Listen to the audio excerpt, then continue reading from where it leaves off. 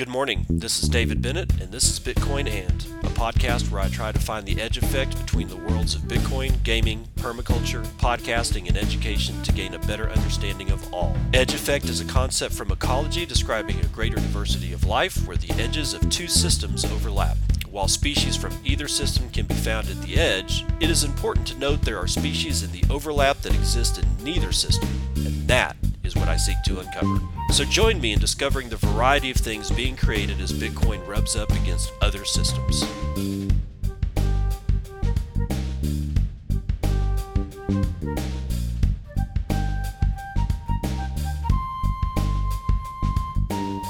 It is 12:54 p.m. Pacific Daylight Time. That's right.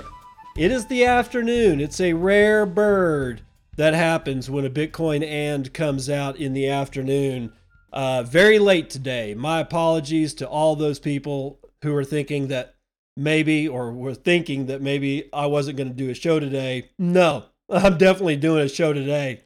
It's going to be an interesting one too, because I'm going to do something that I don't normally do. We are going to get into the news. We've got some killer news today, and we're going to do some other things, like, it's Bitcoin and other stuff. And I haven't really been bringing you other stuff. And today I'm excited because I'm going to bring you some other stuff, and we'll get to that after the first piece of news. I do want to remind everybody, once again, like Bernie Sanders, I'm asking for your help. Why? Well, because if you don't ask, the answer is always no. I want this show to actually be something. I mean, God forbid. I've only been doing it for coming into my 5th year of doing this show. And I'm going to ask for your help. Spread the show. Spread the word, man. Get people to listen to the show. Do that through Podcasting 2.0. You know what? I haven't even looked to see what the rankings are at this point. Let me get over here to Fountain.fm, go to charts, see if I'm still charted. Maybe not. Nope, I am number 12. But coming in at number 11 is one of my very favorite podcasts ever, the Survival Podcast.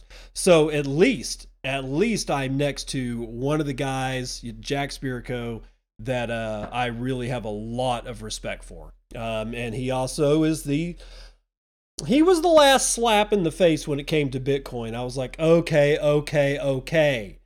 My coworker told me about it, and then I saw it on something else, and blah, blah, blah. And then Jack Spirko was like, do you just hate money? What's wrong with you? Buy Bitcoin. So I finally bought Bitcoin. So that was Jack Spirko's fault for being the last guy to pull my feathers and get me to actually jump in. But I am number 12, so if you want to give me a hand and a little bit of leg up, I would appreciate it to get back into the top 10. Do I got any boostograms to do? No, I don't want to do 706. Yeah, actually, I do want to do 706. So from episode 706, which was yesterday, Bubba with 20,112 Satoshis, holy smoke, says, does it really surprise you about Bitcoin Magazine? Look at what their conferences are filled with. They have been in the shitcoin for a long while. This is not new. Yeah, look, okay, I get it. I don't think Bitcoin Magazine made a good move when it came to this whole ordinal shit, and we'll get into some of that as well. Not just the Bitcoin Magazine part of it, but the ordinal part of it, because apparently there's some issues going on and have been going on for a week. Promise you, we'll get to that. Last year's, the 2022 conference was filled, had a bunch of shitcoiners in it. And some of these shitcoiners didn't really say that they were going to be all shitcoinery when they got their spots for Bitcoin Magazine's the whole Bitcoin 2022 thing. Some of them dropped out when they started talking about shitcoins after Bitcoin Magazine announced that they were going to be on the one of the stages or whatever. I can't remember one of the guys' names, but we gave him so much shit on Twitter when I was still on Twitter that he bowed out and decided not to go because it was clear to him that he wasn't going to be very well received. And then you had like Kevin O'Leary, Mr. Wonderful, who starts spouting off crap. And you got to understand that when you're putting on it, this is not being apologist, this is just fact. When you're putting on an event of this size with that many speakers, what are the chances that you're going to really be able to control whatever it is these people say? And when they do say stuff that, in this particular case is shitcoinery, how much, so they can control exactly 0%. That's the answer for that question. They can control exactly 0% of what people actually say versus what Bitcoin Magazine thought they were going to talk about when they listed them to go on to one of the stages. Right now, the second part of that is how much shit is Bitcoin Magazine going to receive for those people who start talking shitcoinery at one of their things? And the answer is 100%. It's all Bitcoin Magazine's fault. Ladies and gentlemen, the answer lies somewhere in the middle. Yeah, can Bitcoin Magazine be a little bit better about, making sure that this stuff is above board? Yeah, of course they can. Are you going to help them do it? Because these guys are still have a fairly small staff. It's a huge event. You're talking about multiple tens of thousands of attendees. You're talking about, dozens. Yeah, actually dozens. You could say dozens of speakers. How do you vet all that shit? I mean, but the ordinals thing, no, that they knew better. Bitcoin Magazine knew better. So there you go for that one. JC Denton, 10,101 Satoshi says V for V to keep you in the top 10. Thank you. Dabowski with a boob says, I'm guessing BTC Magazine has solvency issues. Uh-oh. They raised subscription price along with the ordinals announcement. I wish they would have just raised the subscription more and skipped the JPEG scam. That's an interesting notion. I don't know anything about that. We'll have to see. Kalamona says, with a striper boost, by the way, says, I'm really enjoying your show. Keep it up. Kalamona, Sir Libre. Kalamona. Oh, I'm not going to. I don't know if I should actually read the email because I don't really want to. You can always go to my Boostagrams, Bitcoin, and on Fountain, and you can actually see this Boostagram. So I just don't want to overstep my boundaries here. Nick_Dose, 6,789 Satoshi says, good point about just trying to plant a seed when orange pilling, folks. The few orange pill successes I've had took months. None of my early arguments worked. It took many little tiny conversations and lots of listening so I could understand their questions. Nick_Dose, again with 369 sats, says, cheers. Blizza with 175 says, have to cut my boost a bit because I am poor, but here is my 5-cent contribution. Thank you, Blizza. 5 cents? If I could get 1,000 people doing that, that's money. And 5 sats is 5 cents is part of that. It really is. So thank you. I appreciate that. ElfDub7 with 101 says, dope. So there's the Boostagrams. And now it's time for the news. Well, hold on. Let me just say something. This is going to be very unpopular. I started watching the movie Ron Burgundy. I'm not liking it. It just feels way too juvenile for me. It doesn't, I know. I've talked about how other people didn't get The Big Lebowski. I understand. I will try to finish this movie and then watch it again. But so far, I'm just not getting the hilarity that everybody else is getting. But be that as it may, we've got other news fish to fry. The New York Times. Shall we talk about it? I think we shall. New York Times Bitcoin hit piece backfires as hashtag Stop the Presses movement erupts on social media. This is by none other than Mark Jeftovic via bombthrower.com. However, it's being picked up by Zero Hedge. Zero Hedge, nonetheless, ladies and gentlemen. It's not exactly a small publication at this point. What happens when America's purported paper of record promulgates an unabashedly biased hit piece against Bitcoin's so-called climate impact, replete with shoddy reporting, wrong data, logical fallacies, and even doctored photographs? We'll come to that here in a second. The public, fed up with being spoon-fed increasingly nonsensical propaganda under the guise of news, turns the spotlight back on the outlet, highlighting the New York Times' very real destruction of habitat, ecosystems, and life-giving, carbon-reducing trees.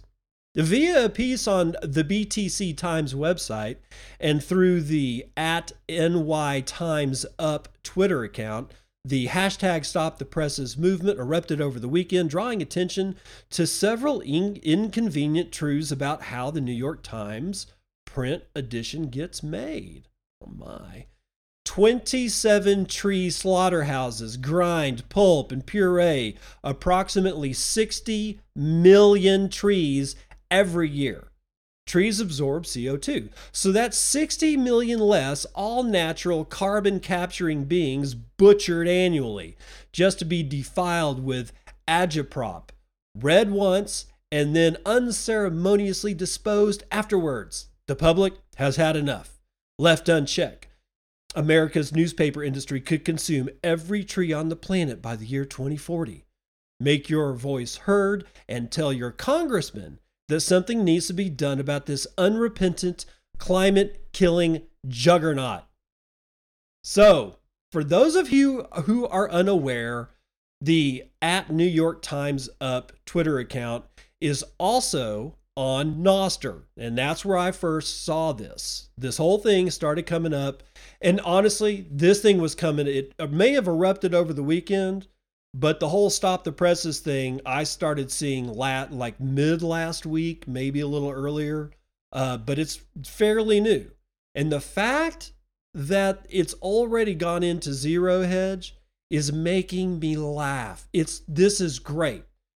Keep up the pressure, because this is the kind of bullshit that we have to deal with all the time as somebody who appreciates and understands and wants to further the mission of Bitcoin and censorship-resistant money, because we've had enough. It's enough.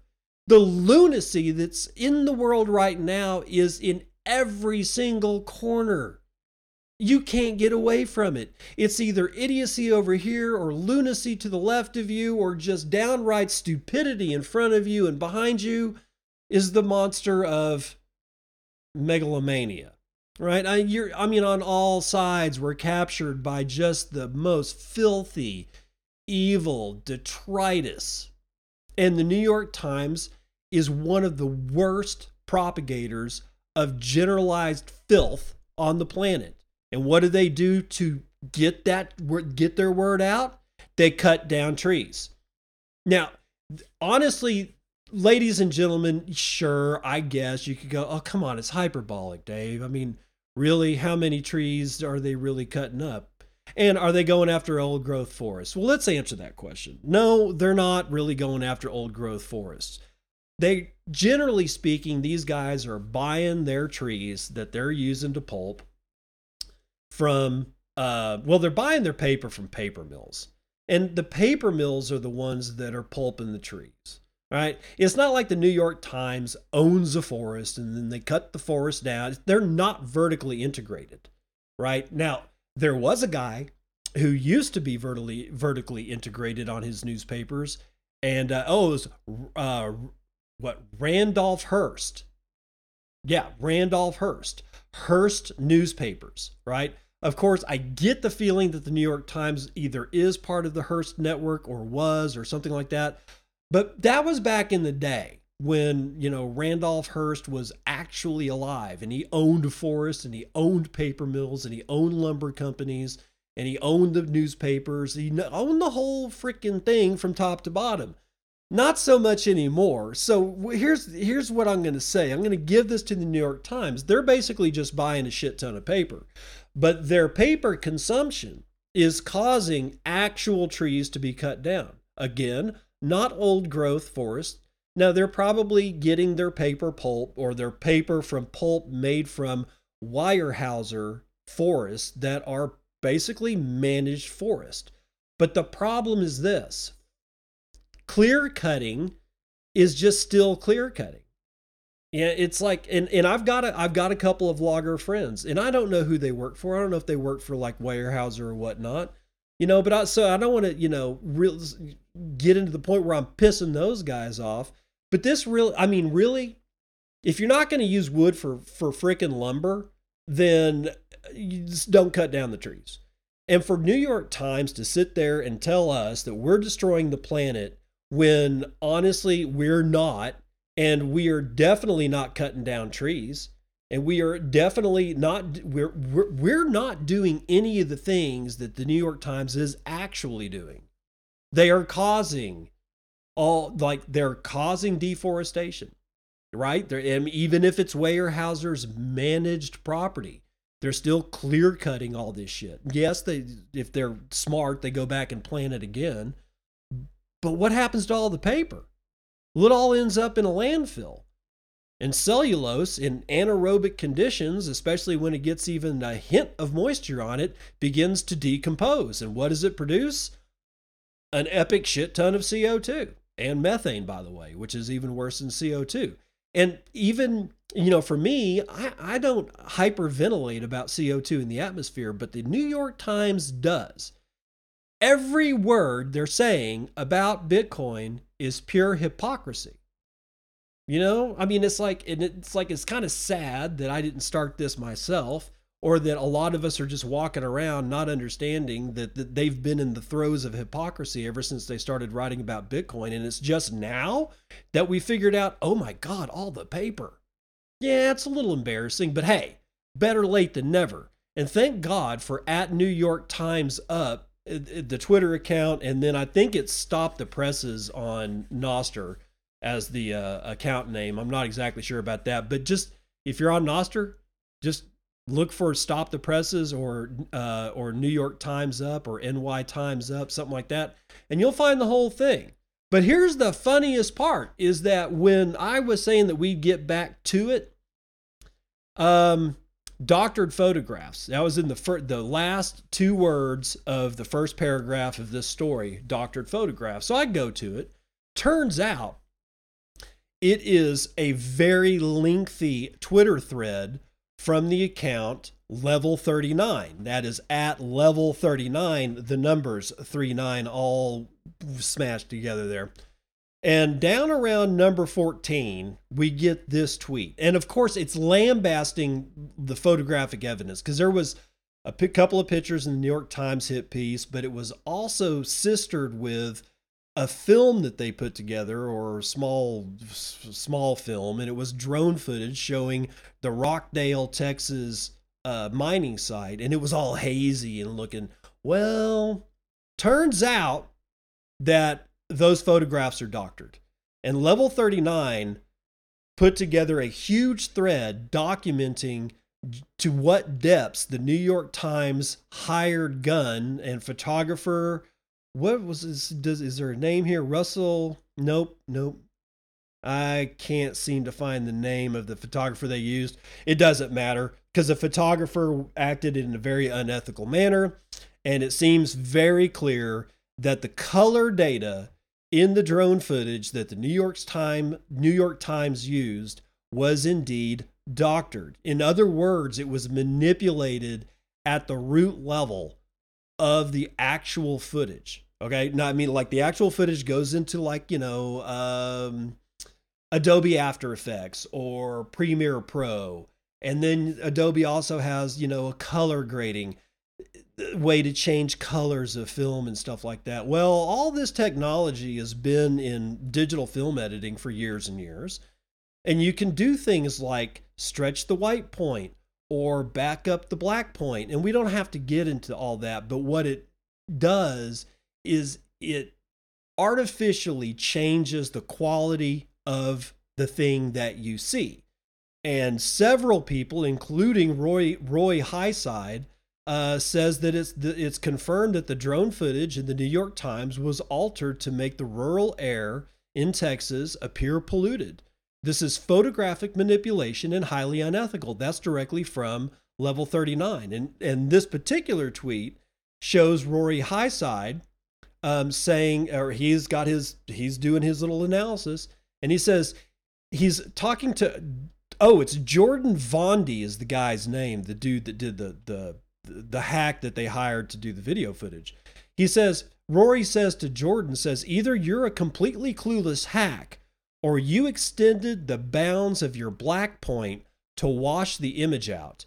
See how there's zero color information, not just a low amount, below 80? This is altered. And he shows, and Rory's got a couple of screenshots of the color data graphs showing where he says below 80. It's like a scale of where color appears. We won't get into it. But both or all three of the red, green, and blue channels that make up a video, because that's when you see in color, it's red, blue, and green. At a point, there's no color information that's registering in the graphs that he's showing. There should be color registration, or at least some kind of color at one point or another across the entire scope of this particular footage. And Rory is basically saying this is not true. It looks manipulated. And then there ends up being several points of data on tweet after tweet after tweet after tweet in this thread that suggests that the color in the footage was indeed manipulated at the digital level, and that's unethical. All right. So the New York Times, in every aspect that they could have been unethical, is indeed unethical. They cause CO2 to be expelled into the air, which they say they hate. They're causing trees to be cut down for it, which, makes it even worse because the trees can't soak up CO2, right? And then the final coup de grace is that they hired this video guy to falsify data, because that's in fact what he's doing. He's falsifying actual data. In science, that gets you fired, detenurized, and basically in a situation where nobody will publish your shit ever again. And I hope that's what happens to this Jordan guy, that nobody ever hires him as a videographer ever again, because after this shit from Level 39, it's clear that Jordan is not only an unsophisticated hack, but has acted in an unethical manner, unbecoming of his profession as a videographer and a photographer. All right. So if you guys want to jump in on that bandwagon, it's hashtag stop the presses, hashtag New York Times up, hashtag NY Times up. Now, let's see exactly about that BTC Times article that was mentioned about this. It's written by Walker V, printed in BTC Times, and it's entitled, "The New York Times is Murdering Millions of Trees." I recently published an expose of the New York Times wasteful newspaper printing business on Nostr and Twitter, but felt it imperative to publish this research in the BTC Times, one of the last trusted names in news. The New York Times murders trees to print newspapers at 27 locations, which take a trip by truck and or plane, and sometimes thousands of miles, burning fossil fuels and trees all the way. Let's dive deeper. The average paid print Sunday circulation of the New York Times was 745,000 copies in 2022. In 2012, it was 2.13 million. So let's conservatively call it 1 million newspapers per Sunday on average. That's 52 million waste papers per year on Sunday alone. In 2022, the average weekday print circulation of the New York Times was approximately 310,000 copies, less than half the figure recorded in 2014, but to be nice, let's say 400,000 papers per weekday, Monday through Saturday. That's 2.4 million papers per week. Combining weekday and Sunday papers conservatively, that's 3.4 million newspapers per week, or 176.8 million newspapers per year.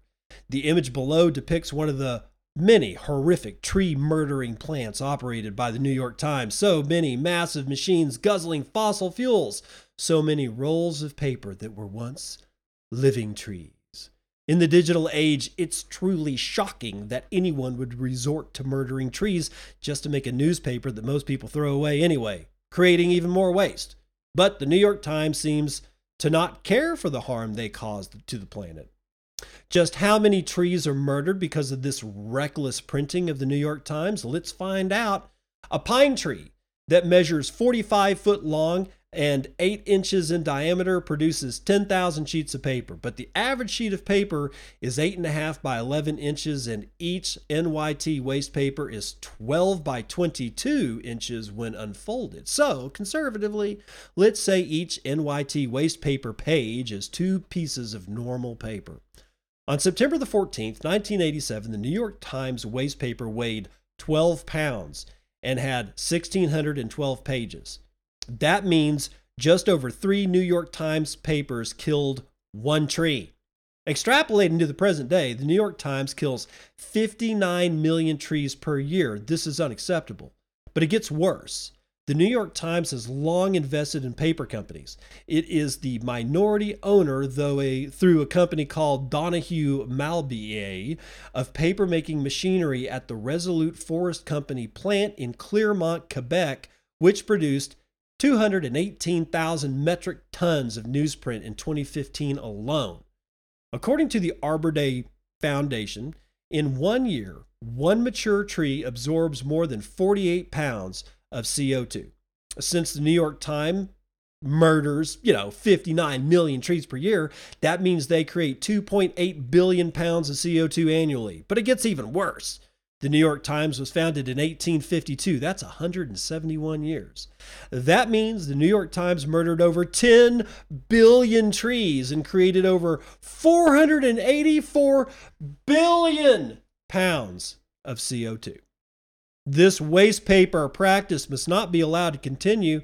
And here's the scary part. This 484 billion pounds of CO2 is only their direct environmental cost based on tree murders. 10 billion trees killed, ladies and gentlemen. It doesn't account for all the wasted fuel during waste paper transport, electricity wasted by facilities, and hot air blown by New York Times writers.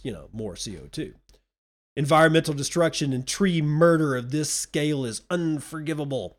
The New York Times murders millions of trees per year, pumping billions of pounds of CO2 into the atmosphere to print their wasteful piece of shit newspaper full of propaganda, yet they got the gall to call Bitcoin wasteful. This hypocrisy shall not stand. If you want to join the global movement to save trees from wanton destruction, then stop what you're doing and call on the New York Times to change their wasteful practices. Tweet at NY Times using the hashtags Stop the Presses and NY Times Up. You can find me on Twitter at Walker America. All right. Little bit of hyperbole? Yeah. Sure. I'm pretty sure these numbers are taken just a bit out of context, because that's exactly what the New York Times and the rest, like the Greenpeace and the Ripple assholes, they're doing the same shit. And if they're not going to play by the rules, then we're just going to do the same shit that they do, and we'll just be hyperbolic about everything. They've killed billions of trees. They've pumped billions of pounds of CO2 into the atmosphere. Just give it right back to them. Give it right back to them.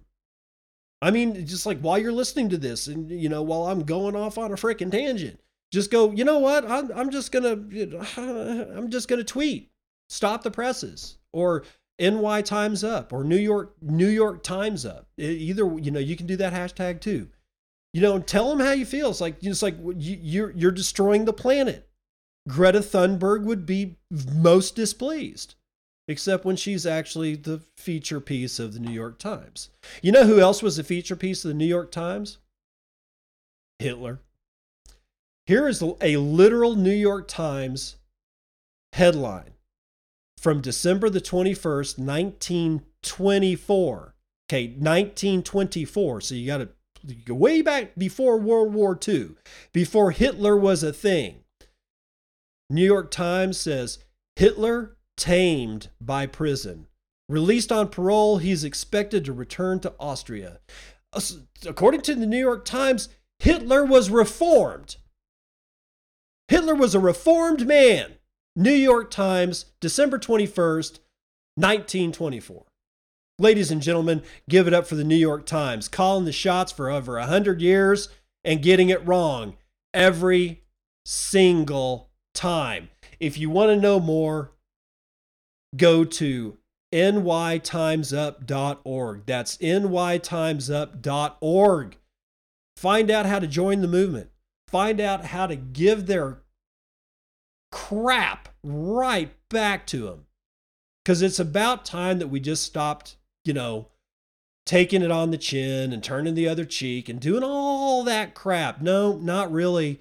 It's probably time to actually call the congressman. Why not? I mean, are they going to do anything? Probably not. But dude, you got anything better to do today? Well, then find your congressman's number and tell him that you're sick of the New York Times destroying the environment, chopping down trees, and creating a whole boatload of waste that goes into landfills. Because honestly, what else is that paper even worth at this point? Now, I don't want to just rag on the New York Times forever and ever and ever, because I've done it for damn near 30 minutes now. It's time to talk about black locust trees. Yep, this is the portion of the show that I'm excited about, because I want to talk about the black locust tree. Not really in conjunction with Bitcoin, not in conjunction with New York Times. It's just that all that tree talk and the fact that I had a little bit of extra time on my hands this morning got me to say, you know what? I really need to put together something about black locust trees, because while it's not my favorite tree, because I love pecan trees and I really like live oak trees, so it's really hard to say what my favorite tree is. I got to say, this one, you're going to want, if you are getting out into the country, if you're leaving the city, even if you have a tiny, tiny, tiny homestead, like on only a half acre, there's a whole bunch that this tree can do for you. Okay, so listen up. The black locust tree. This thing can grow up to 170 feet tall. Admittedly, most of them don't get that tall, but it can. That's like 52 meters for my friends out there on the, everywhere outside of the United States. This thing grows. Its growth rate is 3 to 4 foot per year. Okay. It's native to North America. So all the guys, most of us in North America can grow this tree just pretty much anywhere we want, because they're cold hardy to zones 3 through 8.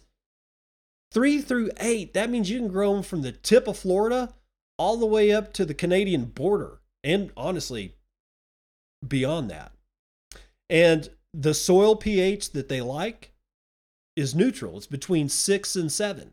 And honestly, I've grown them in pHs as high as 8.4, because that was the pH of the soils around Canyon, Texas. And I was growing black locust tree like a freaking fiend, man.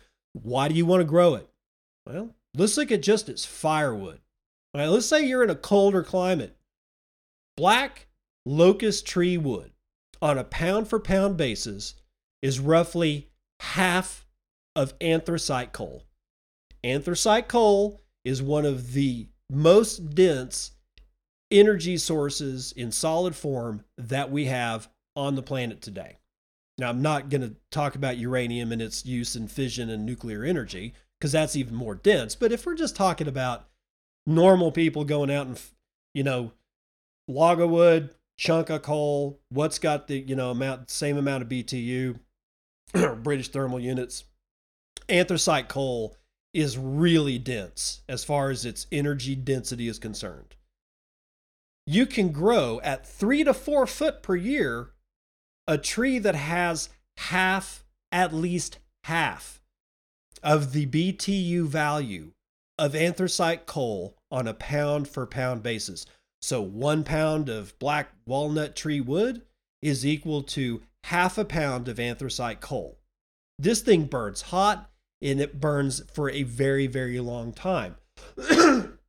Because it grows 3 to 4 foot per year, dude, and it spreads.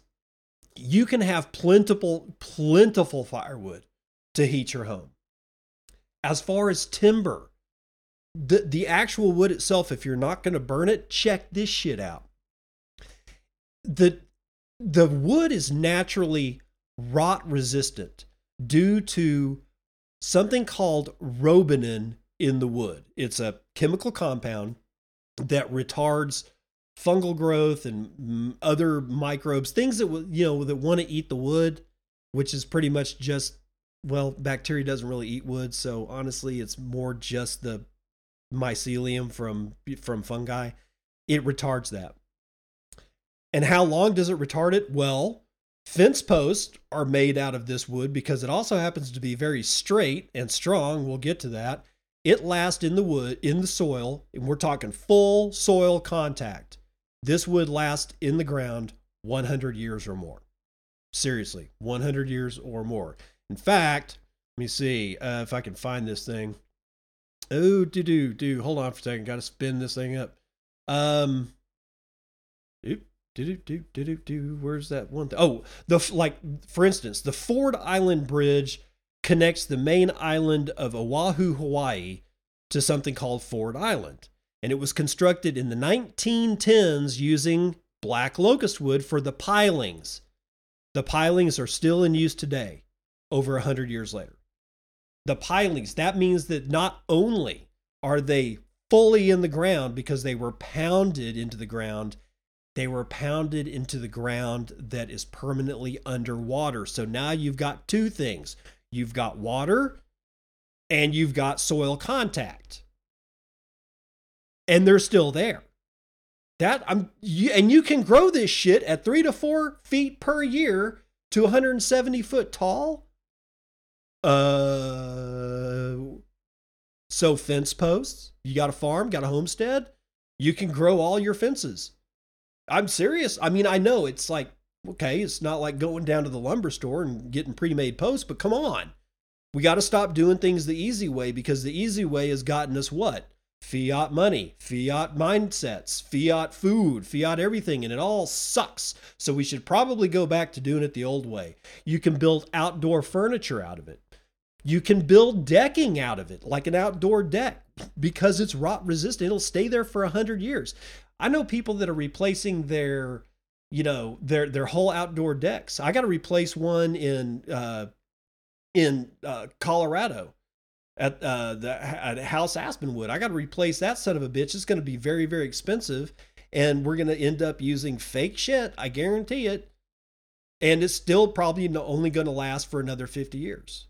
Whereas if I could get a hold of this lumber, I would have to maybe do it after I'm dead. Just saying. So the whole thing, this whole black locust tree thing, it's all sustainable because of its fast growth and its spread. So let's say I grow one of these things, I can coppice it. Okay, so let's say I've grown it I got a 10-year-old black locust tree.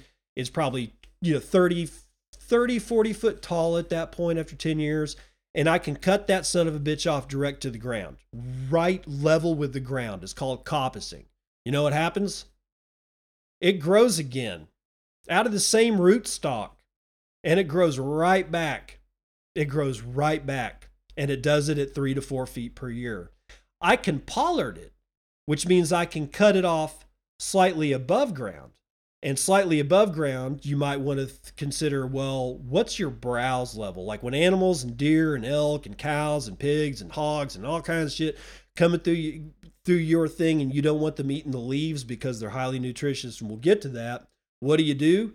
Well, you cut the son of, if you want it to grow, if you want to cut it and grow it again, instead of cutting it off at the ground, because when it starts growing, it'll be within the browse height, and animals and critters will strip the leaves because they're delicious and nutritious. No, you cut it off at 10 foot above the ground. Yeah, like I'm serious. And it grows back where? From the crown where you cut it off. It won't kill the tree is what I'm saying. So you can harvest all that wood and it will grow back again, and you can do it in a way where the critters won't strip the leaves off, making it harder for it to grow. All right. So now the wood itself, if you're not going to burn it, right? What is it about this wood other than that it's rot resistant? Well, the wood is tougher than hickory, which is tougher than hard maple, which is tougher than oak. That's how strong this wood is. It has a very low rate of expansion and contraction. You can use this shit for hardwood flooring. You can also use it for beams. Seriously, like whole beams in like to build like a log cabin, and you've got a main span that goes over like the main living area. You're going to need a beam for that. This works for that. Why? Because it has the highest tensile beam strength of any American tree, including ironwood, oak, lodgepole pine. And to top it all off, the wood is beautiful. You can make tool handles out of it. You can make outdoor and indoor furniture out of it. The wood works well. It's tough as shit, so all your tools need to be sharp. But other than that, this is not only is it the strongest wood, it's beautiful. I've seen pictures of this after it's been sanded and finished, like with tung oil. This wood is gorgeous. It's as pretty as cherry wood is. Seriously. Okay, that's just the timber. The tree is a legume, which means that it fixes nitrogen. So let's get back to while the tree's alive. What is it doing? Not only is it sucking in CO2, which, and sequestering it, which the New York Times hates, but it's also getting nitrogen out of the atmosphere and it's putting it into its root system. And it's like being harvested by rhizobia. And the rhizobia itself is also pulling nitrogen directly out of the air and turning it into bioavailable nitrogen for plant life. Because plants can't use nitrogen directly out of the air.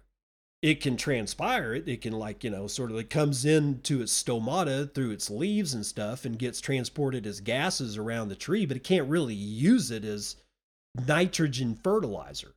It's not until it gets into this rhizobia stuff, these little nodules that are all along the roots, they're packed with a nitrogen fixing bacteria, right? Rhizobium. I think that's the name of the species.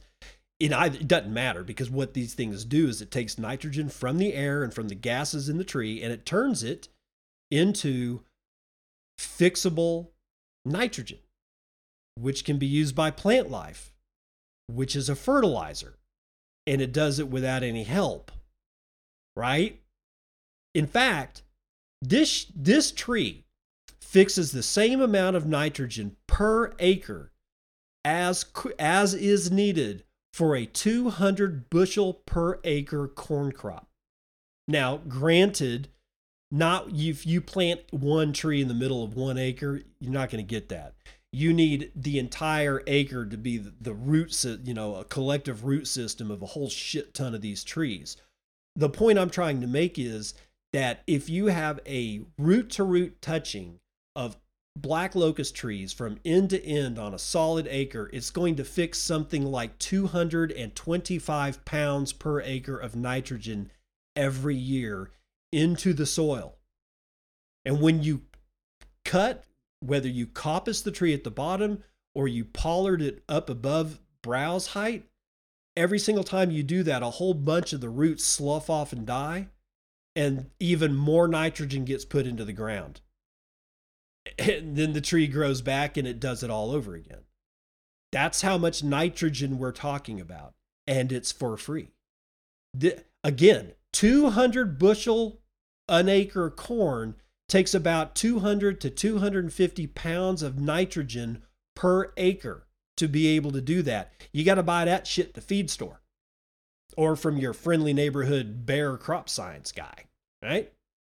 And this shit just does it all by itself. So you can do all kinds of neat stuff with it, like plant it next to gardens, because the shade is dappled shade from the canopy. So if you plant it on the west side of a vegetable garden, the hottest and most unforgiving, unrelenting part of the day for vegetables is the afternoon. That's when it gets really hot. You want eastern sun, and they can take a little bit of like noontime sun, and the further south you are towards the equator, the worse that gets. But it's really like 1 o'clock, 2 o'clock, 3 o'clock, 4 o'clock, and 5 o'clock. That's brutal sunlight. Very brutal sunlight, because everything's already hot because it heated up in the morning. If you've got this planted on the west side of the garden, this dappled shade falls over the vegetable garden and keeps it cool. And you'll end up, the root system that's growing, that's just producing nitrogen, eventually it will get over there. It will help fertilize that. It's doing two things at once. It's cooling the environment and shading, and it's also providing nitrogen. Plus all the other stuff that I just listed. Why aren't we growing the living crap out of this tree? Well, I don't know, but I had mentioned to you that like I think either yesterday or Friday, that I had this whole thing in my head, which I've I have sketched it out in Obsidian, the thought managing software that I've been telling y'all about. And I've got a whole diagram of how this thing works, but like a full section of land, 640 acres with 14,000 or 1,440 black walnut trees on it. And then like 4,000, it was like four times that in black locust tree. It turns out I just happened across this paper today while doing this research. Black walnuts interplanted with locust trees as nurse trees were shown to rapidly increase the growth of black walnut trees. And it's a paper by Clark and Williams in 1978 entitled Black Walnut Growth Increased When Interplanted with Nitrogen-Fixing Trees and Shrubs, Proceedings of the Indiana Academy of Sciences, Volume 88, pages 88 to 91. And in that, they specifically talk about black locust trees being used for this. And the way that I've got this plan laid out is the black locust trees are exactly that. They're nurse trees for the black locust trees are the nurse trees for black walnuts. And it so happens the black walnuts, when they're very, very young, don't like direct sunlight a whole lot. Amazingly enough, that's the way that when they're really young, they hate the sun. When they're full grown, they can't get enough of it.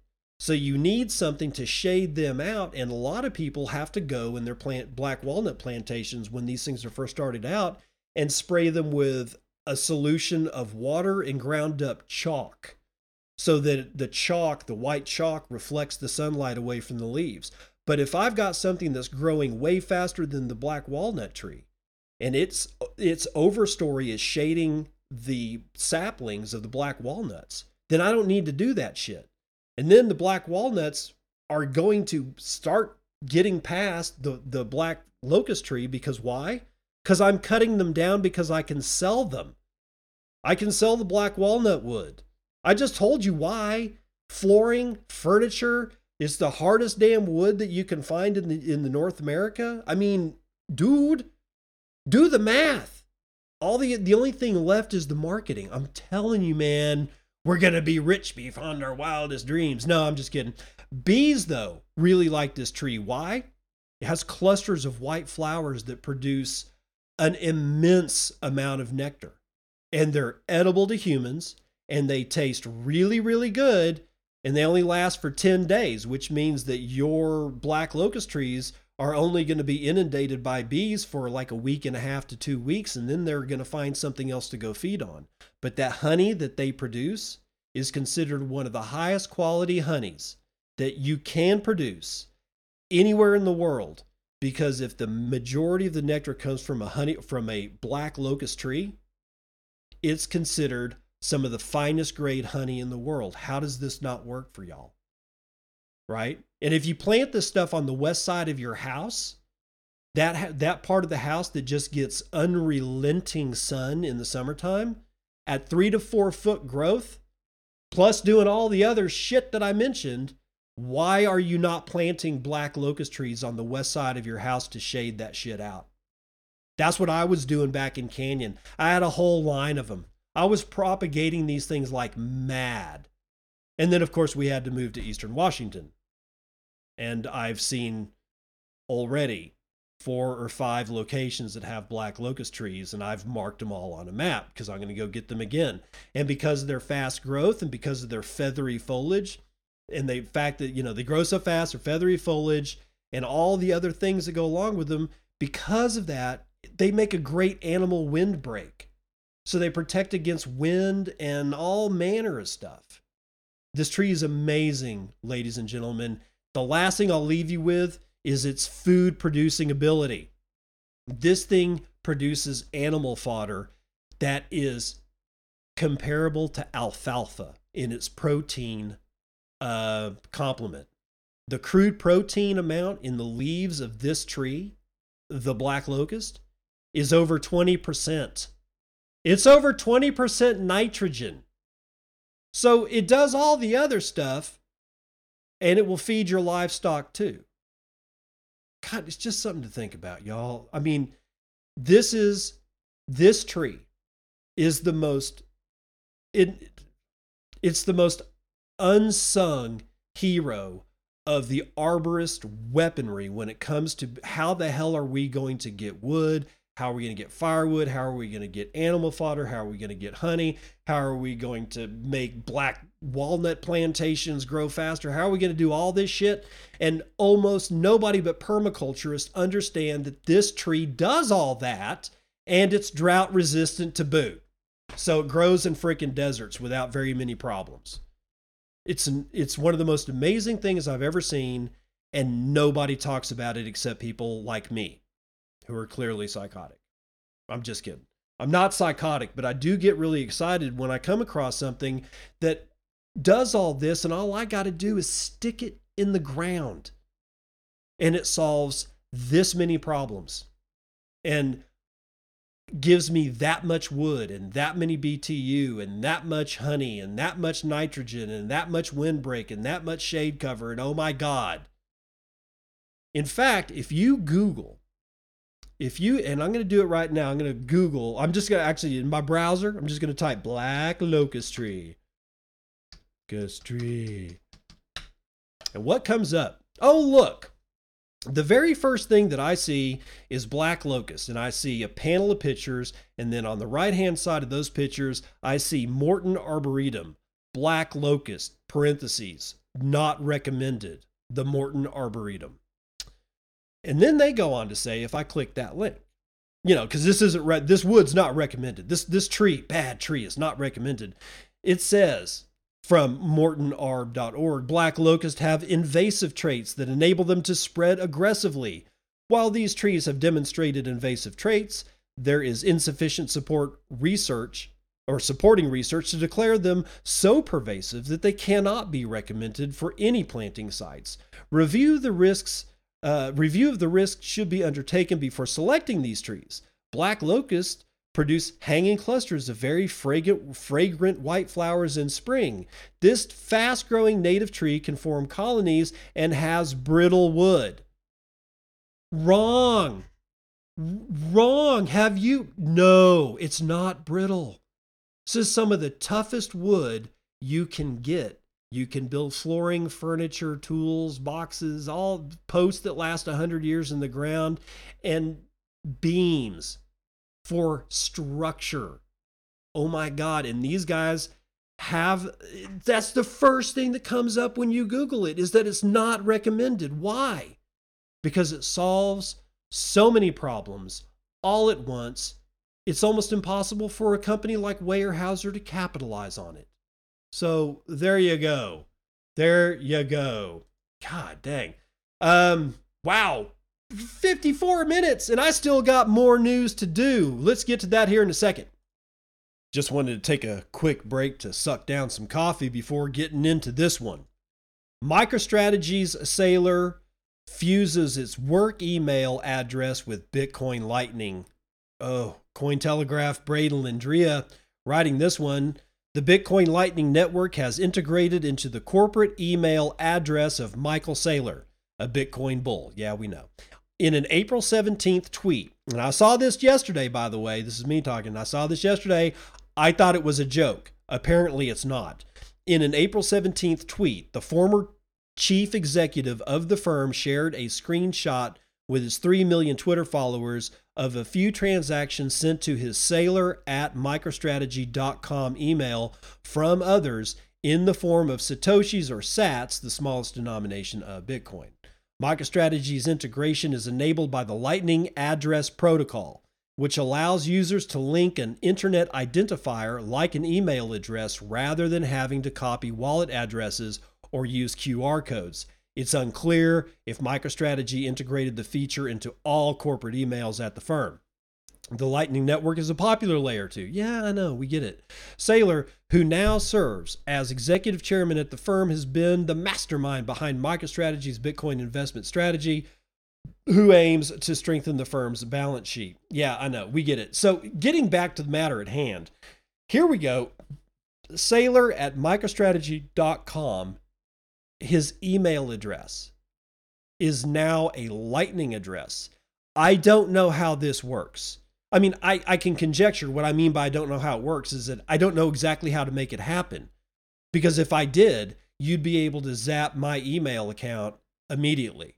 So I got to find out more about this, but apparently it is the case that you can use an existing email, an existing digital identifier, like an existing email, and fuse it with the Lightning Network so that you too, using your standard email address that you use for everybody, can get Lightning payments made to you. It's amazing. It's absolutely amazing. But we're not done with MicroStrategy because their stock price has more than doubled in 2023 in lockstep with Bitcoin. Yashua Gola, Cointelegraph. MicroStrategy's bold Bitcoin investment strategy is playing out profitably so far this year. Today, MicroStrategy's stock, MSTR, is up roughly 140% year to date to $350 per share, its highest level since September of last year. It's mirrored Bitcoin's 90% year-to-date gains, maintaining a strong positive correlation with the top cryptocurrency. So how about that? All the people that were pointing at Saylor and laughing aren't laughing anymore. Now, you got to remember, MicroStrategy's stock was up at I want to say it was up at 650 at one point or another. So he's got quite a bit to go, but that 650 number was also when Bitcoin was around $68,700. And it didn't last long. You know, we fell off a cliff like we usually do. This always happens. If you're new to Bitcoin, welcome to Bitcoin. This is the way it works. In either event, it got down pretty low. So MicroStrategy still rolling ahead, and they don't seem to be stopping anytime soon. What else we got? Oh, yes, ordinals. There seems to be a problem with ordinals. Let's find out what that is. Resolving the Bitcoin ordinals inscription validation dilemma. Retroactive re-indexing or future inclusion. This is from cryptomode.com, written by J.P. Buntinix. I don't know if that's exactly how you pronounce it, but that's the best I can do. The Bitcoin ordinals community is currently engaged in a spirited, that means spitting at each other, discussion concerning the most efficient method for addressing a code bug found in the ordinals protocol. This bug has led to the invalidation of over 1,200 inscriptions. Again, the bug has led to the invalidation of 1,200 inscriptions. Although there is an agreement on the necessity to restore these inscriptions, the community is divided on whether to implement this retroactively or later. The inscription validation bug stems from the indexer function of the Ordinals protocol, which exclusively counted inscriptions present in the first transaction input submitted to and including version 0.5.1. A GitHub user initially reported this defect very ordinally on April the 5th. Apparently that's the name. It's in quotes, very ordinally, on April the 5th, with several esteemed community members verifying its existence. So we know it's there. One potential solution involves selecting a specific block height for retroactively indexing the orphan inscriptions. It would start from inscription 42285, the approximate point at which the first orphan inscription was identified. Well-known Ordinals community member Leonidas.og supports this purist approach. It would guarantee the Ordinals protocol accurately reflects the logical ordering on chain. Nevertheless, Leonidas.og also acknowledges the possible complications from retroactively reordering inscription numbers. An alternative solution, also explained by Leonidas.og, involves maintaining existing inscription numbers and selecting a block height for incorporating the orphan inscriptions at a future date. This method, however, would not reassign official inscription numbers to the approximate 1,200 orphan inscriptions within the protocol, and as a result, the market would need to ascertain the value of these inscriptions as misprints or otherwise. Ordinal's GitHub community member Yilak supports this option, contending that it is a superior choice since only a small percentage of inscription owners are infected. Yeah, screw those guys. The ongoing debate on the most suitable action for addressing the inscription validation bug coincides with notable milestones in the Bitcoin Ordinals community. And we don't really need to go on, and we're almost at the end of that one anyway. But the point is that for a week, this came out April the 11th. Today is April the 18th, 2023. For a week, this shit's been going on, and I'm just now hearing about it. Did y'all know about it? Any of you listeners out there, did y'all know that this shit was going on? Because I found out about it this morning. Actually, late last night, but what be that as it may, I just found out about it. So ordinals are broken. There's a bug in the whole thing. Will this be the last bug that they find? No, it won't be. Which is why you should stay as far away from ordinals as humanly possible. And I can only hope that the ordinals and inscriptions or whatever that are involved in the Bitcoin magazine thing are screwed as well. And if they're not screwed now, I hope that they will be screwed later on. Because these guys were auctioning shit off at 0.69 and 1.25 Bitcoin respectively for like the first two issues. And then all of a sudden they were selling at like 70 Bitcoin and 109 Bitcoin later on. Are you kidding me? Are 109 Bitcoin to get a Bitcoin magazine digital cover? I don't get it.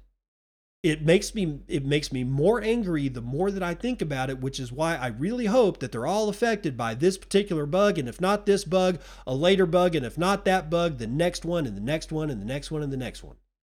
Nobody should be doing this because you don't know if your shit's going to be safe. Just buy Bitcoin and hold Bitcoin. I mean, honestly, dude, how hard can it be? For God's sakes. Let's run the numbers.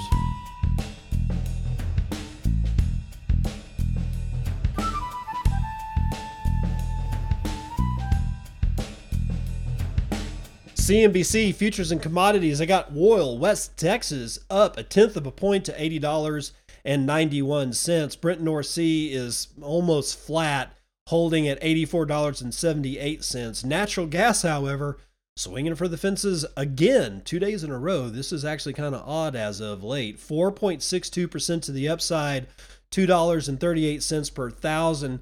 Gasoline, however, is down just over a point to $2.74 a gallon.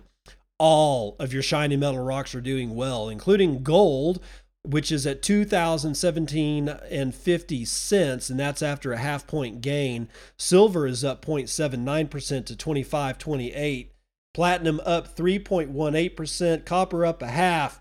Palladium knocking them all away at 3.62% to the upside. Ag is all in the green. Everybody's doing well today, I guess. Wheat is up 0.11. That's not the winner, though. The winner is chocolate. 2 full points to the upside. I got live cattle up a quarter point. Lean hogs are unchanged. Feeder cattle are up over a third of a point. Dow is down scant, basically sideways, as is the S&P, as is NASDAQ. S&P Mini with the only notable loss today of 0.15% to the downside.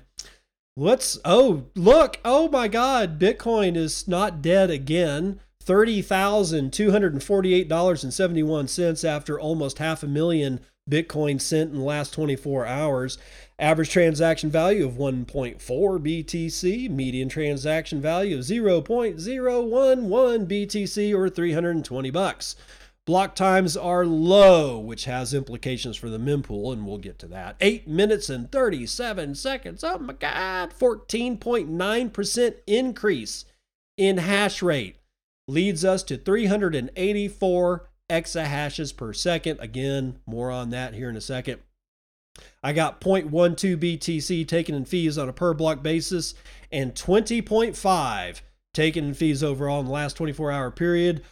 Dogecoin, your shitcoin indicator, which means that all of the shitcoins are doing well today, is at 9.3 United States pennies, so gaining almost all of its bullshit back since Doge was taken off of Twitter, because apparently that's how we determine what value is if the icon of a meme coin was pasted onto Twitter by Elon Musk. Really? That's how we evaluate value? Holy smokes. Oh my God. $588.9 billion is the market cap of Bitcoin, which is 4.36% of gold's entire market cap. And if you so choose, you may now purchase 15.1 ounces of shiny metal rocks with your one Bitcoin, of which there are 19,349,911.96 of, and 5,454.7 of those are in the Lightning Network, valued at $166 million. 74,494 payment channels is the amount of payment channels that we know about, and 67.0% of all this stuff's being run over Tor. And there is an April 20th retarget date for difficulty that is going to be a positive 2% difficulty change. Mempool. It very well may actually clear, ladies and gentlemen. We're down to 19 blocks. 19 blocks are carrying 8,248 transactions. And once those clear, because I think last night it was at 54 blocks. I don't see any reason why we can't clear this shit out today. Just depends. But either way, you're going to pay a low priority of 4 Satoshis per VByte, a high priority of 6 Satoshis per VByte, or about $0.25 for a standard SegWit transaction with no buffoonery in it. That's the weather report.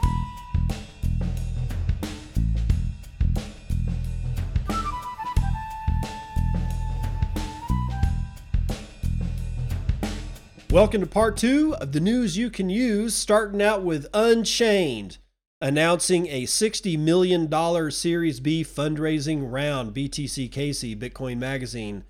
Hey, BTC Casey probably was not at the table raising his hand saying, yes, we should do Bitcoin ordinals. Maybe he was, maybe he wasn't. I don't know. This is one of the places that I get my news from, so no matter what Bitcoin Magazine is deciding to perpetrate, I still read some of their stuff simply because, well, their writers are good. I'm just saying. And I'm pretty sure that they were not in on the ordinals/inscriptions meeting. Unchained, a financial service provider for Bitcoin hodlers, has announced that it has raised $60 million in its Series B funding round. The funding was led by Valor Equity Partners and included participation from existing investors such as NYDIG, Trammell Venture Partners, Ecliptic Capital, and Highland Capital Partners. According to a press release sent to Bitcoin Magazine, funding will be used to expand Unchained's client base and improve its suite of financial services. Unchained's collaborative custody model aims to use Bitcoin's native multi-sig capabilities to provide the benefits of self-custody while mitigating risks associated with self-custody. The model allows clients to share control of their Bitcoin between private keys they hold themselves and private keys held by Unchained and other financial service companies. The platform currently secures over 2 billion with a B in Bitcoin across thousands of keys worldwide. According to the press release, that's $2 billion, by the way, not 2 billion Bitcoin, because, there's only 21 million. Where was I? Vivek Patapati, a partner at Valor who will be joining Unchained's board of directors, described Unchained's current position, saying that, quote, "In the midst of market chaos, Unchained has emerged as a highly trusted provider of Bitcoin custody and financial services through superior technology, risk management, regulatory compliance, and client service," end quote. May I add that they also didn't get stupid, which probably is all under the risk management, but still, they didn't do stupid shit like take loans or over leverage or, I don't know, buy stock in FTX, whatever. I mean, these guys are they're pretty much set to be one of the only survivors of this hurricane that we are still not out of yet, by the way. So Unchained, one of my favorite companies in the space. The company has originated over $500 million in Bitcoin collateralized loans since 2017, while experiencing zero loan losses. The Unchained trading desk allows clients to buy Bitcoin directly to cold storage, and its independent retirement account, or IRA, offering allows clients to hold keys to their Bitcoin with tax advantage retirement accounts, which the release notes is an industry first. Unchained feels that as Bitcoin continues to grow in adoption, there's a tremendous opportunity for products that bridge into the traditional dollar ecosystem around credit, trading, investment, and other financial services.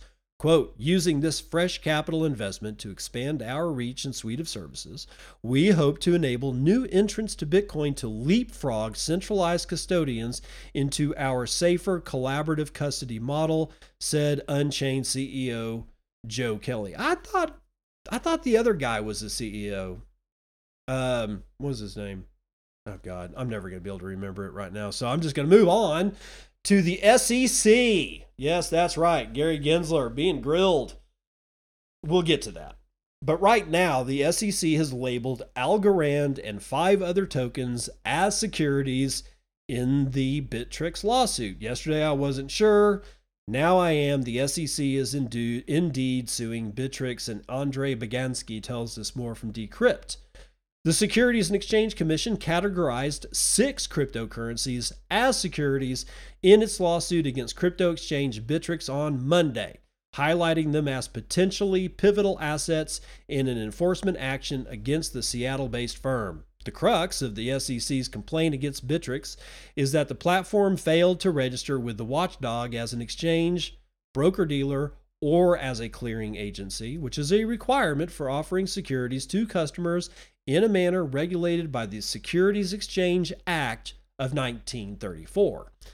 In order for that to be true, the SEC needs to establish that at least one of the tokens made available by Bittrex is indeed a security. And though SEC Chairman Gary Gensler has claimed the label applies to everything but Bitcoin, the agency has honed in on 6 specific coins in this latest action.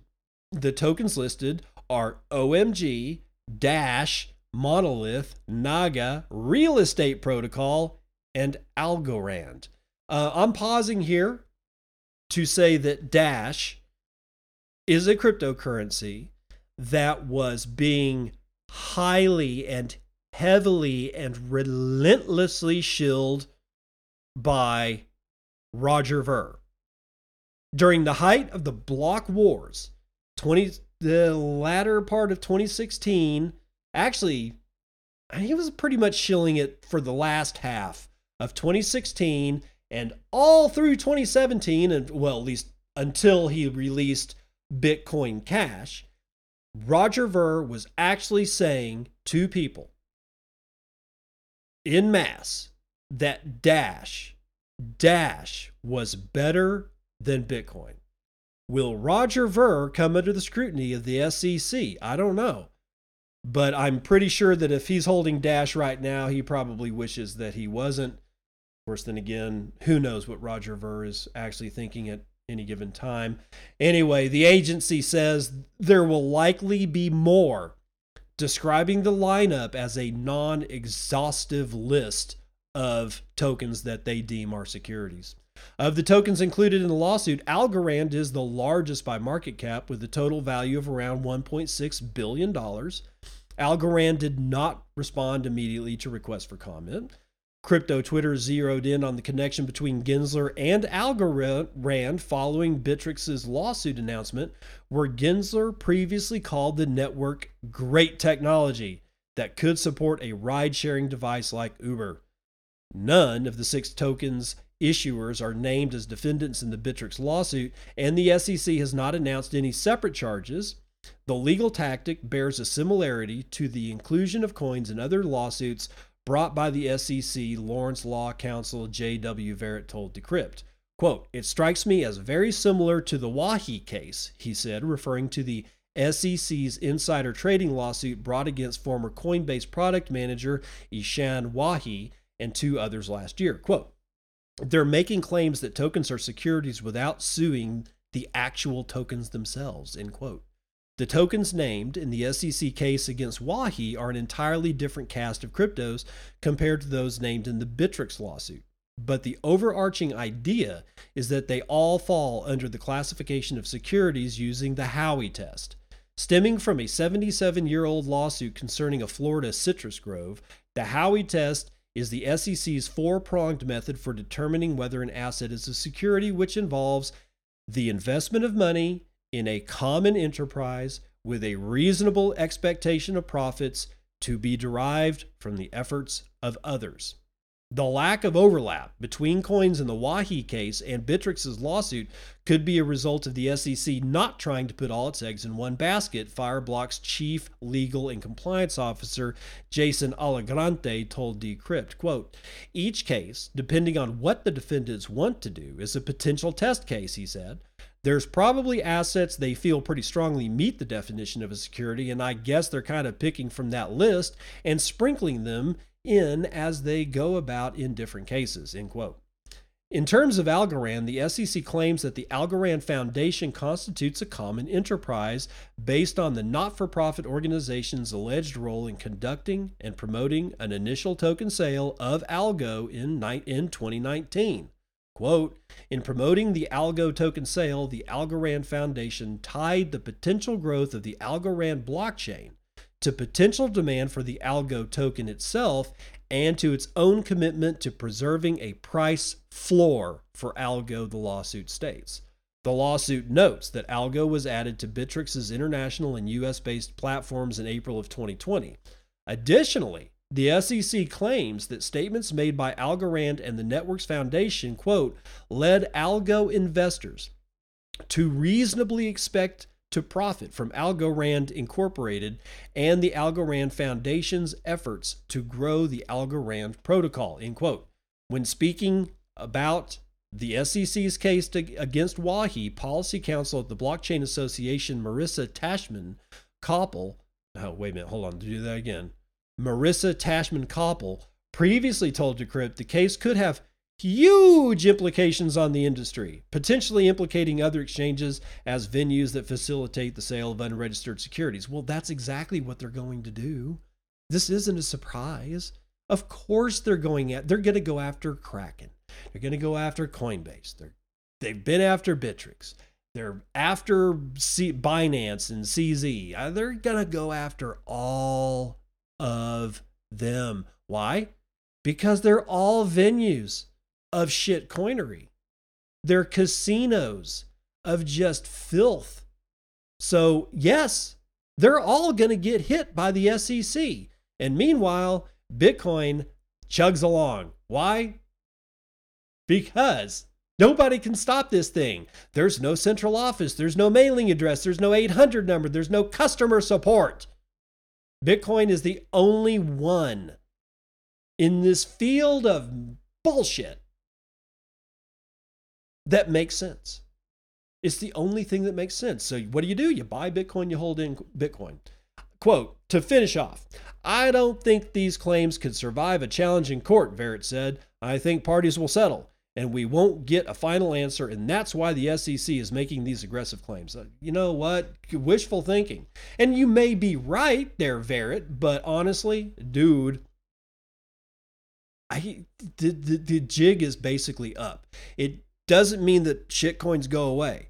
They're never going to go away. Even if this entire crop of shitcoins just evaporate in an instant from now, the entire field will be replaced with the seeds of bullshit that were laid down by the existing crop. They're weeds. And the only way to get rid of weeds like this, other than spraying it with glyphosate, I don't really know how. That's why I suggest that this is never going away. The SEC is going to be able to file lawsuits for millennia. It's great.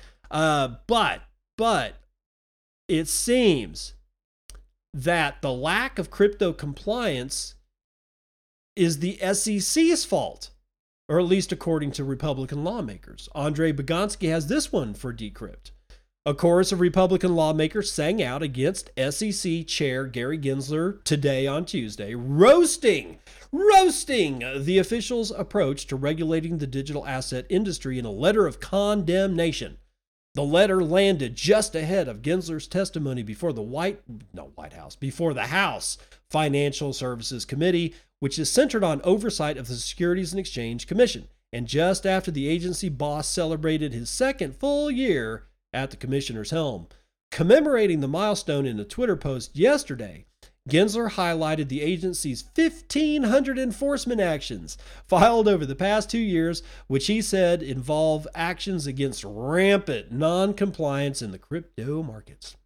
But the perceived lack of compliance falls squarely on Gensler due to a lack of clear rules and a non-existent path for crypto trading firms to register with the financial watchdog, the letter claims. Quote, without clear rules of the road, your push for firms to, quote, come in and register is a willful misrepresentation of the SEC's non-existent registration process.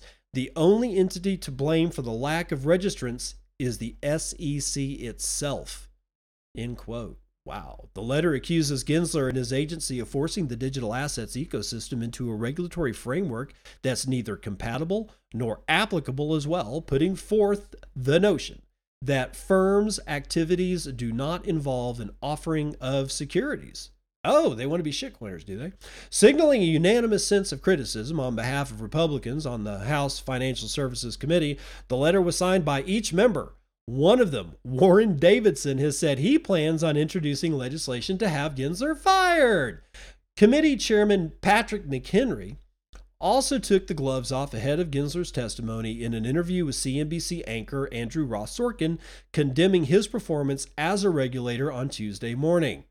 Quote, Gary Gensler has had a woeful act to just go out and send Wells notices rather than actually providing any clarity so we can have this innovation here in the United States, he said, referring to the SEC's step up in scrutiny towards digital asset firms so far this year. McHenry referenced legislation that would clarify how cryptocurrencies would be considered commodities versus securities, an area of disagreement between the Commodities Futures Trading Commission and SEC that could impact which regulator has authority over swaths of the industry. He also mentioned the need for regulation regarding stablecoins, oh boy, which the House Financial Services Committee is scheduled to discuss tomorrow. Yay! The committee plans on reviewing 72 pages worth of draft regulation that's been proposed on the technology. Republican lawmakers have been hell-bent on bringing regulatory clarity to the digital assets industry, forming a financial services subcommittee dedicated to creating rules for the road earlier this year.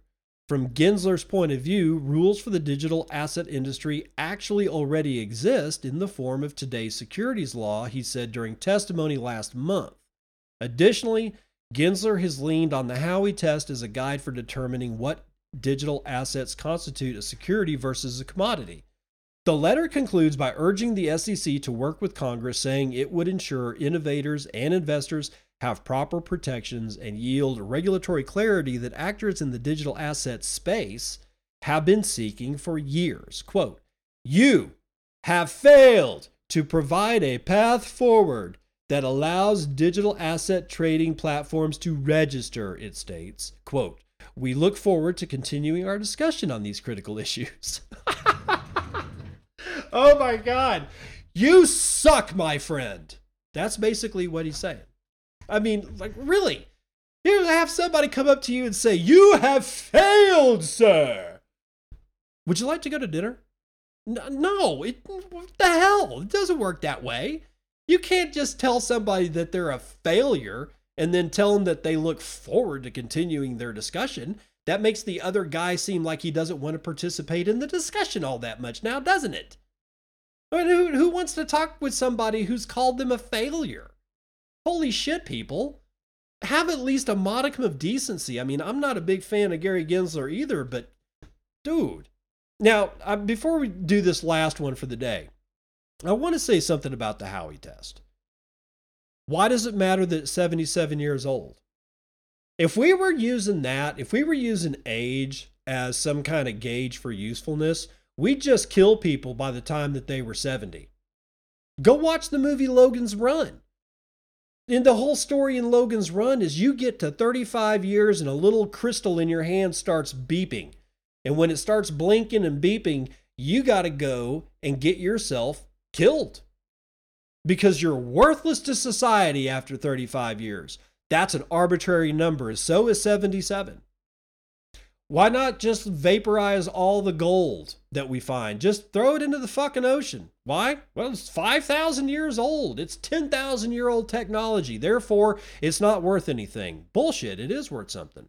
I don't think it's worth what it's selling for on the open market, but it doesn't mean that it's not worth anything. And the Howey test, for me, actually makes a lot of fucking sense. Dude, am I selling you something and you expect a profit from that because I've hired a third party, or even me, myself as a third party, to do the particular amount of work? Then it's a security. There's nothing wrong with the definition that's provided by the Howey test. The only people that are bitching and moaning about this are shitcoiners and people that want, for whatever reason, to see shitcoins succeed, which calls into question all these guys. And I don't care if they're Republican. They could be fucking little green men for all I give a shit. This has nothing to do with partisanship. Whoever these dudes are, they sound like shitcoiners to me. How dare you apply a 77-year-old definition that's worked well for 77 years to this brand new industry? Because the only thing that's new about it is that it's guided by electrons down wires and photons down optical cables. Everything else is the same. So that's the only defense that I'll come to from Gary Gensler.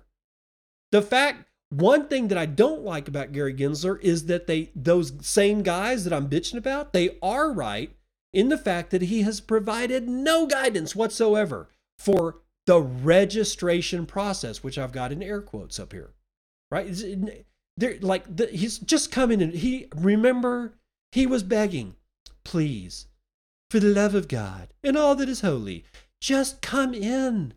Just come in off the street and register with us." And what does he do? He sends out Wells notices to those that did. And that's why the whole thing's a clown show. Nobody knows what anybody's doing. And the one thing in the world that is holding this entire frickin' circus together is the last tent pole that holds up what's left of the circus tent. And that, honestly, is the Howey test. I'm telling you guys, You may bitch at me and you may be raising your fists in the air when I say this, but the Howey test is the best measure that we do have as to what a security is. Because it doesn't matter if I write it on a piece of paper as a promise that I'm going to make you money through the actions of a third party, or if I send you a fucking email down a goddamn line that's either copper or fiber optic that says the exact same thing. Because it doesn't matter how the message is transmitted. It's what's being done. What is being done? And the Howey test actually describes that as, it's probably the most descriptive thing to ever come out of the United States federal government ever as to how things are defined.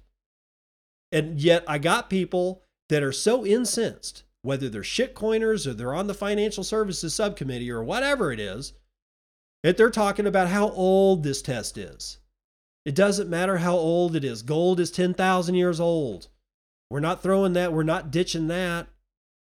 You know, we're not shooting people in the head because they turn 35. We're not shooting people in the head because they're 1 year after retirement in the United States. We're not doing any of that. So when you get a feeling that the Howey test is too old, what do you want to replace it with? Do you have an idea of what a security is? Because if it's not as defined by the Howey test, I don't know what better description you can come up with to what a security is. What is a security? So let's just finish all that. Let's note that Coinbase is thinking about moving away from the US because of regulatory clarity. And let's also finish off with Bitcoin fund inflows top 100 million in 1 week as investors flee to safety. $100 million is not that much money, Decrypt. But let's really finish this one strong. With Turner Wright writing for Cointelegraph, U.S. House Committee Chair repeatedly presses Gary Gensler. Is Ether a commodity or is it a security? It's a simple question, Gary. Can't you answer it? Patrick McHenry, chair of the United States House Financial Services Committee, jumped right into criticism of the Securities and Exchange Commission and its leadership over digital assets at an oversight hearing. This has been going on today. In an April 18th hearing on oversight of the SEC, Rep. McHenry used his opening statement to bring up the commission's punishing of digital asset firms through regulation by enforcement without a clear path to compliance. The member of Congress reiterated calls for U.S. lawmakers to provide clear rules of the road for crypto through legislation.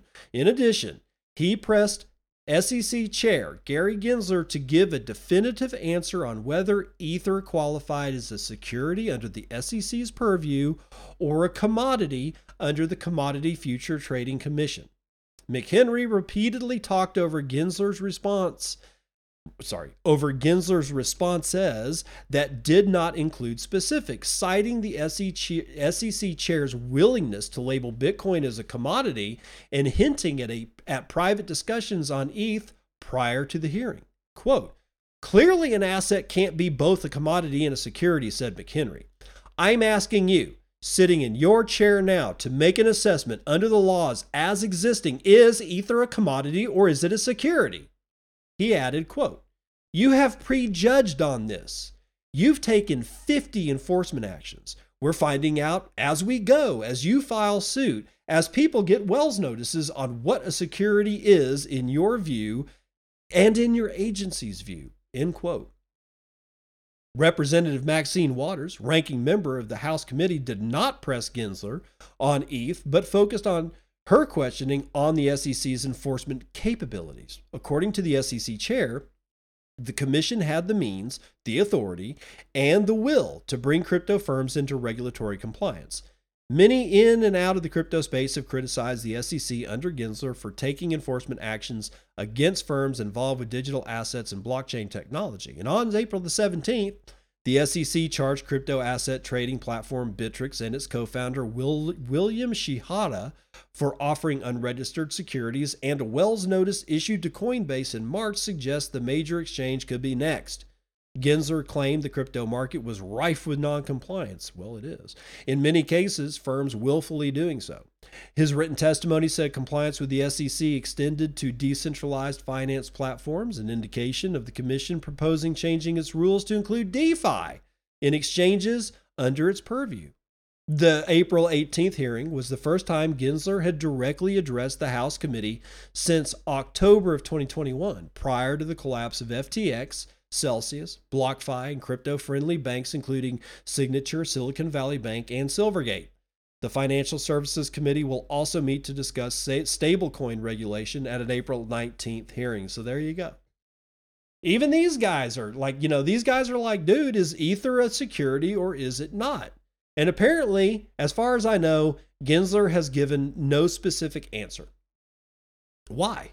If you said, because this is the same guy, don't get me wrong, I'm not all rah Gensler.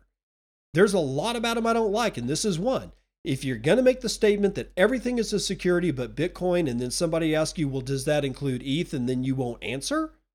What the hell does that, what signals did those put out? That signals somebody who either doesn't know or sitting on something waiting to spring something later.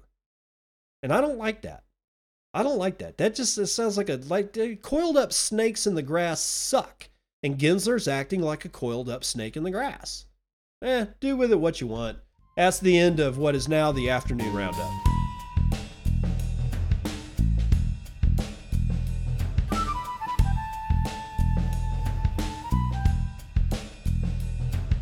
All right, as Dad says jokes. Not everyone thinks of Cleopatra as beautiful, but that's how Julius Caesar. Get it? I love that one. That's actually a good one. Did you know the original movie Cleopatra with Elizabeth Taylor and I can't remember the dude's name, is in this Richard Burton? Yeah, Richard Burton and Elizabeth Taylor in the 1972 movie Cleopatra. You know how long that thing was? That thing is 4 hours long. 4 hours in 1970 frickin' 2. Could you imagine? I mean, that's like an event. You go to the movie theater, because that's the only place you were seeing it in 1972. You go to the movie theater, dude, you're getting dressed up for that one. Yeah, I caught that yesterday because I was watching Exodus. It was Ridley Scott's version of Moses and the Ten Commandments, which was okay to begin with, but I have a sneaky suspicion that Ridley Scott was rushed by whoever he was doing business with, because there's some holes in it. But it was pretty good. Visually, like all Ridley Scott movies are, pretty damn stunning. And I like the way he handled the conversations with Moses and God, because he represented God as like a little kid. It actually makes kind of sense. And it really wasn't all preachy. It was more about what we think, or what we think we know happened with Moses and who he was, and how he was how he ended up being adopted by Pharaoh at the time, and his brother was Ramses and all that kind of stuff. It was more about that than the Hebrew God Yahweh, right? So if you're looking for a historical piece to watch from Ridley Scott, Exodus is pretty damn good. It's not bad at all, and it's like 2 hours. And that's when, of course, it was like after I finished the movie, and it was like, oh, more movies suggested for you. Why don't you sit your happy ass down for 4 hours and watch Cleopatra? I don't know. I don't know if I want to do that or not. But if you want to support the show, you know where to go. Podcasting 2.0. You can go to newpodcastapps.com. That's newpodcastapps.com. And get yourself a modern podcast app, please, for the love of God. And tell all your friends that if you see any of your friends using a podcast app, make sure you go say, hey, what podcast app are you using over there? And when you look at it, make sure you snort and go, oh, I can't believe you're using legacy podcast apps. And they'll go, what the hell are you talking about? And then that's your in. You can tell them all about Value for Value, Podcasting 2.0, and how they, by using Bitcoin, can support people like me, their favorite podcaster, by streaming Satoshis or possibly giving me a boostagram. Tell me how you feel. Tell me that you didn't like any of the stuff that I did on the Black Locust Tree today, Or conversely, tell me that you want more stuff like that. Let me know. I want to be able to bring you different stuff, and I figure black locust trees was about as different as I was going to get, so that's why it's in the show, and I kind of hope you find it helpful. A tree that does all the things that this tree does and is so easily propagatable. It's not even funny. How do you propagate one of these things without getting seed? You dig around its root base and you chop off a fist-sized root of its, or a fist-sized piece of its root and shove it into a hole in the ground. And 1 year later, you'll have a brand new spanking black locust tree. Rinse and repeat. You can have a line of them. After that, dude, it's the sky's the limit. You've got all your firewood that you'll need for the year. I'm telling you, man, this particular tree is one of the most important trees for the United States of America because it's the tree that built the nation. Nobody really talks about that. But all the fences in like the colonies, they were all built from black locust tree. It's a hard wood. And then what did they find out about it after 50 years of not dying on the shores of their new continent? Their fences were still there. And after 100 years, what happened? Their fences are still there. This is 100-year-old wood with full soil moisture contact. Even oak doesn't last that long, ladies and gentlemen. This is the only tree that has all these elements contained into one. So please, please, please, if you're considering planting some trees, plant the black locust tree and propagate the living shit out of it. I guarantee you'll not be sorry for it. I'll see you on the other side. This has been Bitcoin and I'm your host, David Bennett. I hope you enjoyed today's episode and hope to see you again real soon. Have a great day.